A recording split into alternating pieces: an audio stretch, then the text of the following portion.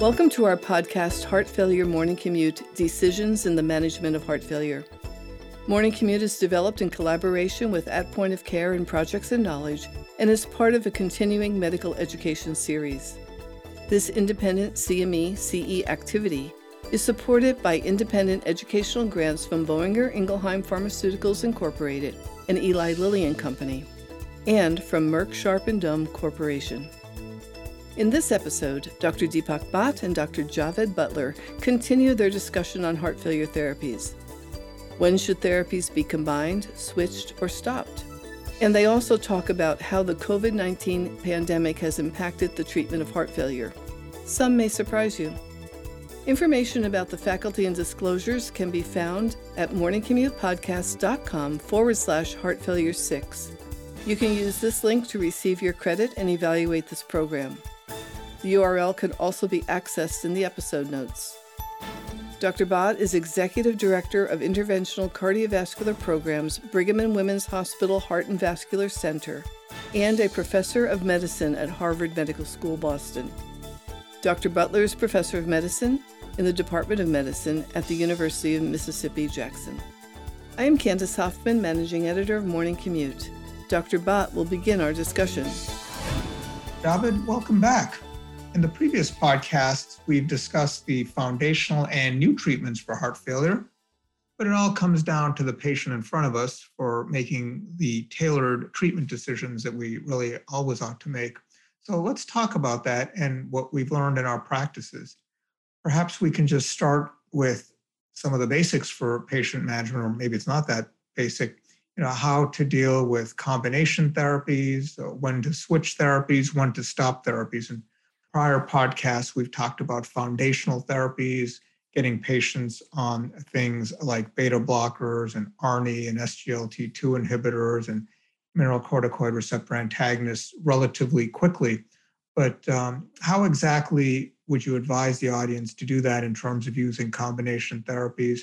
And when might they consider switching therapies? And if side effects or other issues come up, potentially stopping therapies, maybe the patient's ejection fraction improves. Is that a reason to stop? So these issues come up all the time in practice. What are your thoughts?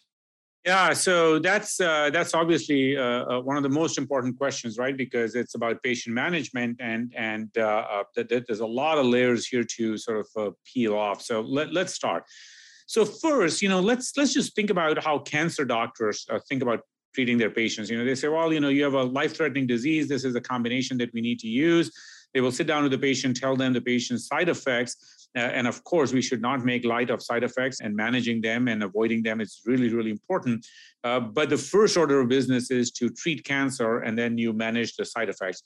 Unfortunately, we don't have that sort of a culture in cardiology, and even with sort of some slight reason to cut down or not give therapy, we just go ahead and do that. Not realizing that we are putting patients a little bit at risk for worsening heart failure, mortality, morbidity, and maybe management of these combination therapies really is important. So what can we do? I mean, these are really, really simple clinical tricks, right? So let's take one by one. You're dizzy, you have orthostatic symptoms. Well, make sure that you're not very dehydrated. Giving a little bit extra fluid in the vasculature may avoid that. Now, I don't mean to give IV fluid. What I mean to is that maybe you can cut back a little bit on their diuretic dose. Remember, ARNI and SGLT2 inhibitor both increase diuresis. So giving them a little bit more volume, cutting down on the diuretic may help. Your blood pressure is low. Well, your blood pressure is low or you're dizzy. Don't take all the medications at the same time. So along with managing diuretic, you don't have to take every medicine at 8 in the morning when you wake up, and then all the medicine hit at 10:30 in the morning. Maybe take one pill at 8 in the morning, take one at noon, take one at 3. Now it does complicate things a little bit, but one at a time, maybe it will be helpful. But not all patients will be able to tolerate the highest doses. But remember, low doses are really, really beneficial. So at least give low doses if you cannot give high doses overall. What about creatinine? Same thing. Work with the nephrologist, send the patient to heart failure cardiologist rather than not treating the patient. Nephrologists and heart failure cardiologists may have a little bit more self-efficacy, a little bit more infrastructure in the clinics to deal with these sicker patients, and may be able to enable therapy despite that. And again, cut down sort of the dose of diuretic. What about, heart rate? Well, of course, that's sort of a little bit of a simple one. That with beta blocker therapy, the benefit is largely when you get a heart rate into the 60s. So if your heart rate, is 66 at carvedilol of 12.5 BID, that's good enough. I don't feel any compulsion to go up on the dose to 25 BID. Hyperkalemia, this used to be a big issue, especially with MRAs.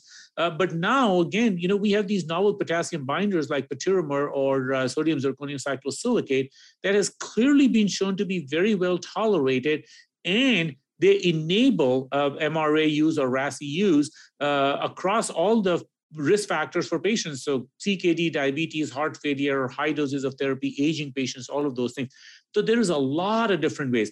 Now, some of these therapies actually enable each other. So if you give somebody who's congested, who may not tolerate beta blocker, well, start with an ARNI or an SGLT2 inhibitor. They will be less congested. They will tolerate beta blocker better. If somebody has hyperkalemia, we know the data that with ARNI and with SGLT2 inhibitor, they enable MRA use because the risk of hyperkalemia is less with SGLT2 inhibitor. So in other words, there's a lot of these tricks that we can do. So before we give up on the drug, we should at least try to do these things. And if we are unable to do it or we are uncomfortable to do it, refer them to a specialist. Most of the patients should be able to be on some therapy at least. The last point you said is, well, when do you stop the therapies? Now, this is a really difficult question because if somebody has low ejection fraction, you start them on therapies and their ejection fraction improves. What does that mean? Does that mean that their heart failure is cured? They don't have heart failure, so why take the medicines forever? Or does that mean that their ejection fraction is improved because of the therapy, and if you were to stop the therapy, their heart failure will get worse again? So we used to have all of us used to have our opinion, but now there's actually a randomized controlled trial called TREAD-HF that came out in Lancet that clearly shows that even patients who have stabilized, stopping therapy is not a good idea, because if you stop the therapy, not only there's a high risk for ejection fraction going down again, there's no guarantee that restarting the medication will improve the ejection fraction again. Do I completely religiously follow what I just said, that never touch the medication even if the EF improves? Well, not really, right? So you have to make some sort of individual decision. So if somebody is, 50-year-old and has heart failure, and I've started them on combination therapy and they will live up to, 75 and they'll take the medicine for 25 years, I feel bad about it, but I will not stop the medicine. But if somebody has a disease where the natural history is recovery, so, if I have a, 23-year-old postpartum cardiomyopathy patient who completely recovers, do you want to give this person, drugs for 60 years of their life? Maybe not. I tell you, I don't stop all the medication. I really sweat a lot, but I cut back one at a time and keep repeating echo and make sure things are right, in the right direction. Maybe I don't stop all four and maybe just keep them on low dose ACE inhibitor beta blocker. I mean, there's sort of no guideline there. You kind of just sort of, for the lack of a better word, wing it based on the individual patient. But that's the kind of patient that I may cut back. But as a general rule, even if the EF gets better, you don't stop the therapy. Yeah, I'm sort of that same mindset of don't rock the boat. Even before TREAD-HF, I sort of thought if the patient's tolerating it well without side effects, that's a key part of it. Why subtract therapies if they're not demanding that you subtract therapies? And I think now there's, as you mentioned, data to support that sort of common sense approach. I'm glad you mentioned the potassium binders, because I think spironolactone sort of got a bad reputation. Well, part of it's because of, fears of gynecomastia and I think appropriate sort of concerns, but part of it has also been the hyperkalemia, but the availability of potassium binders, I think, really does change the equation, and there are trials that are going on looking at these agents even more closely in different applications. But I think they're agents that nephrologists are pretty comfortable with. I don't know that most cardiologists or even heart failure cardiologists, I don't know. Do you think that's a class of drugs that should be in our comfort zone, much like we're saying these days, SGLT2 inhibitors or drugs that heart failure cardiologists and perhaps even general cardiologists should be familiar with? Does that also apply to potassium binders or not? Yeah, no, most certainly, right? So I think the difference between cardiologists and nephrologists is that nephrologists treat hyperkalemia. Cardiologists cause hyperkalemia, right? So there's a little bit of a psychological difference there between the two specialties. But also, let's see, there's some really good data coming out with finerenone, which is a non-steroidal MRA. And you really have no progestational side effects like gynecomastia and all that kind of stuff, and the risk of hyperkalemia is less. So the answer is absolutely yes. Before giving up on MRA, you have a lot of benefit from MRA, and before you give up on MRA, use these potassium binders. And in fact, both the cardiovascular and the kidney KDIGO guidelines are now recommending that before you cut down on RASI therapy, whether it's ACE inhibitor or with MRA, try these potassium binders. And these are not specialty specific, either cardiology or nephrology. These therapies should be used because really the prognosis get bad if you stop the good medical therapies. Yeah, really wonderful points. So we talked a little bit about hyperkalemia, its management. Any other side effects that you want to mention with these different therapies and combinations of therapies that we haven't already covered?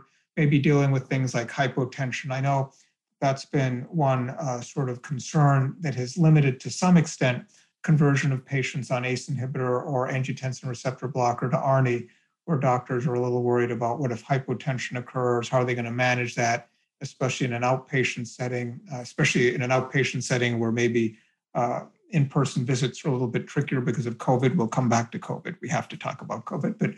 But anything else you want to say about management of potential side effects?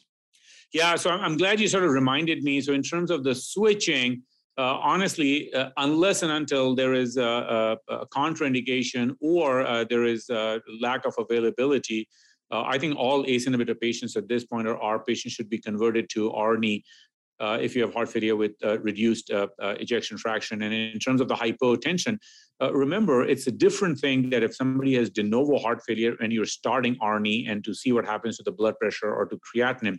But if somebody is on chronic ACE inhibitor therapy, a lot of that blood pressure or the renal effects with RAS inhibitor is sort of weaved in. Now, clearly, with the addition of neprilysin inhibitor, you have that risk goes up a little bit more. But we're talking about, if you look at the trial, the risk of symptomatic hypotension maybe 9% versus 13%. I mean, it's not dramatically different. And again, those sort of the common tips that we talked about in terms of diuretic dose and spacing the medications and those kind of things really help in that sense. Now, there may be some niche side effects, and one can sort of go into those things. So, angioedema with ACE inhibitor ARNI, so especially give some good education to patients, especially the Black patients are at a higher risk for angioedema. So keep that in mind. If it is mild angioedema, if it is significant, then obviously you seek medical help. But even if it's mild angioedema, you just stopped it and that angioedema went away, or you maybe just took some antihistamine, just because it's mild angioedema, don't try the drug again. I mean, you basically have a contraindication and just don't use the drug per se. A lot has been made about beta blocker and depression or beta blocker and bronchospasm. But again, switching the drug from selective, non-selective, those things tend to get mitigated. And again, rather than totally compromising, at least giving low doses is still very beneficial. So most of the patients should be able to at least get some doses of these therapies. Yeah, that's a really nice summary of a lot of different side effects that might potentially come up, but putting them in the proper perspective. So what about innovation in heart failure? There's just, I think we've covered in this series of podcasts, a lot of different innovations, but there's still more to come. So what do you think is really going to change practice in terms of drugs, in terms of devices, but also in terms of strategies, not just drugs and devices? Yeah, so we are living in just sort of unbelievable times, and obviously, I'm in a mature stage of my career, but I can guarantee you that even before I retire, the way we practice medicine would have changed than even what we're doing right now. So, for instance, all the advances that are coming on with not only the genetics, but the microRNA therapy and targeting specific biology, pathophysiology, all the omics revolution that is out there and trying to better understand pathways and come up with different diagnostic device therapies and how they can reshape the heart, recover the heart, prevent things from happening. And then the way we manage patients, I mean, the amount of remote data. Now, granted, we are not totally there how to exactly use these remote data, but I think a lot will be switching to the patients. You know, I sort of say that the doctors and the nurses are sort of the coaches, but the patients are the players, and they will be playing the game more and more. We just need to educate them better to be so that they're better players. But there are so many things coming out measuring every which way the cardiovascular renal physiology non-invasively by either implantable devices, apps, or things that you wear on your body. And those things are directly fed right now to the clinicians, but eventually will be fed to the patients that they can adjust their medications. So targeted therapy, different ways of strategies to manage these patients, more devices. So there's a metaverse of medicine coming as well, and it'll be quite exciting. Yeah, the metaverse in all ways is pretty exciting. Actually, it really died today on the stock market, but that's a separate story. But I think ultimately there is really going to be a role for everything that you mentioned. There's no question that wearables are going to change the management, not just of heart failure, but a variety of different conditions. I think already in invasive sorts of monitoring, I'm talking about for example, the pulmonary artery monitoring, the sensors for heart failure are in common use in many practices. We use them quite a bit to keep an eye on our patients, say, that are referred for Maine, but we can't see them in person as frequently. But I think the next step in that evolution is to go from the invasive implantation of those things to just wearables. So I think that revolution's already started and will accelerate in years to come, for sure, for heart failure, but other disease states as well. The final thing that I think it's probably worth covering is the issue of COVID-19. There's just no way we can go through these 6 podcasts that you and I have done together, where I've really enjoyed speaking with you and learned so much from you. I don't think we can end without talking a little bit about COVID. And for sure, in relation to what we were just speaking about, changes in heart failure management, I think COVID-19 has taught us a lot. I hope things that endure past the pandemic, assuming we get out of the pandemic, but past that time where things such as televisits and remote monitoring, I hope are here to stay for heart failure and other related disease states. I think it's very patient-centric. Patients don't want to always drive in to the physician's office or hospital. Sometimes they do want that personal connection, but sometimes they just as soon avoid the traffic and the hour-long wait in the doctor's office and so forth. So, what do you think about the impact of COVID on healthcare and heart failure in particular? Yeah, so before I talk about COVID, there was a really important point that I completely missed to talk about, and that is when we talked about patient management and enablement and therapies and switching, is the importance of doing these things when a person is in the hospital. Not only are they at the highest risk, but there is actually a really good teachable moment. And for many chronic diseases, we know that the therapies that are started in the hospital have the highest chance of long-term adherence and compliance with, to the point that the European guidelines now have a class 1 recommendation to start GDMT prior to discharge from the hospital. Unlike an outpatient 15-minute visit where the person is there and have multiple complaints, now you have, 3-4 days in the hospital. Maybe you have some support with pharmacy and nursing. You can educate the patient and the family members. So really, let's not miss out on the opportunity in the hospital. Now, that brings us to this COVID-19 thing. So the COVID-19 saga has just been sort of really fascinating. One is that we learned how agile we can be if we wanted to be. So the processes that would have taken months and years in regular healthcare system, we just sort of bypassed all of these processes. That innovation that would have taken a decade, we just sort of got there in a week, right? So televisits, phone calls, different platforms through electronic health record, video calls, FaceTime, whatever in the beginning that was allowed. Now, again, we should not take that lightly. There are HIPAA concerns, there are privacy concerns, and I think we will get there. But telemedicine makes a huge difference in patients. And what we have learned is that there is really no credible evidence that the reduction in hospitalizations and increase in televisits and decrease in sort of in-person clinic visit is related to or translated into a higher mortality for heart failure patients. So in other words, these alternate ways of managing the patients, which are much more patient-centric, you can still get pretty good clinical outcomes. And if you marry that with either home health laboratory or point of care testing at home, I think this will be the future, and we should try to embrace it and improve how we manage these patients remotely. I absolutely agree with everything that you said. I mean, it's just really great sort of insights into the positive impacts of COVID-19. I'd be remiss in not, of course, acknowledging what a negative impact COVID-19 has had on the world, obviously, but on cardiovascular disease as well. A number of studies showing worsening of risk factor control. I'm sure there's going to be downstream consequences of that in terms of atherosclerotic and heart failure complications, also in other fields as well, cancer surveillance and so forth. And as well, I would have to acknowledge the incredible role that healthcare workers have played in this pandemic. I'm sure many of the folks in our audience have been on the front lines and dealing with the issues of COVID. Maybe even some are feeling burnt out from COVID, but I'd like to just acknowledge all the efforts out there in our audience of the healthcare workers. Well, Javed, it's been a wonderful discussion with you today on this podcast and the previous 5 podcasts. I would ask the audience, if they're listening to this one, but they've missed any of the prior ones, to tune into those and see what sort of perspectives we might have shared with respect to heart failure. Before concluding, I just want to turn to you and see what final pearls of wisdom you might have for our audience, not just from this particular episode, but all our episodes, some take-home points. Yeah, I would say that the heart failure landscape has changed. So for one, the best treatment of heart failure is prevention, and there's a lot of things that we can do to prevent heart failure. So please think about prevention of heart failure, whether it's blood pressure control, SGLT2 inhibitor, bariatric surgery, lifestyle modification. So that's one. The second is that keep heart failure in the differential diagnosis, because the symptoms are non-specific: tiredness, fatigue, shortness of breath. And while we rule out other things, please consider natriuretic peptide screening and appropriate referral for echocardiography, and think about heart failure in your differential diagnosis.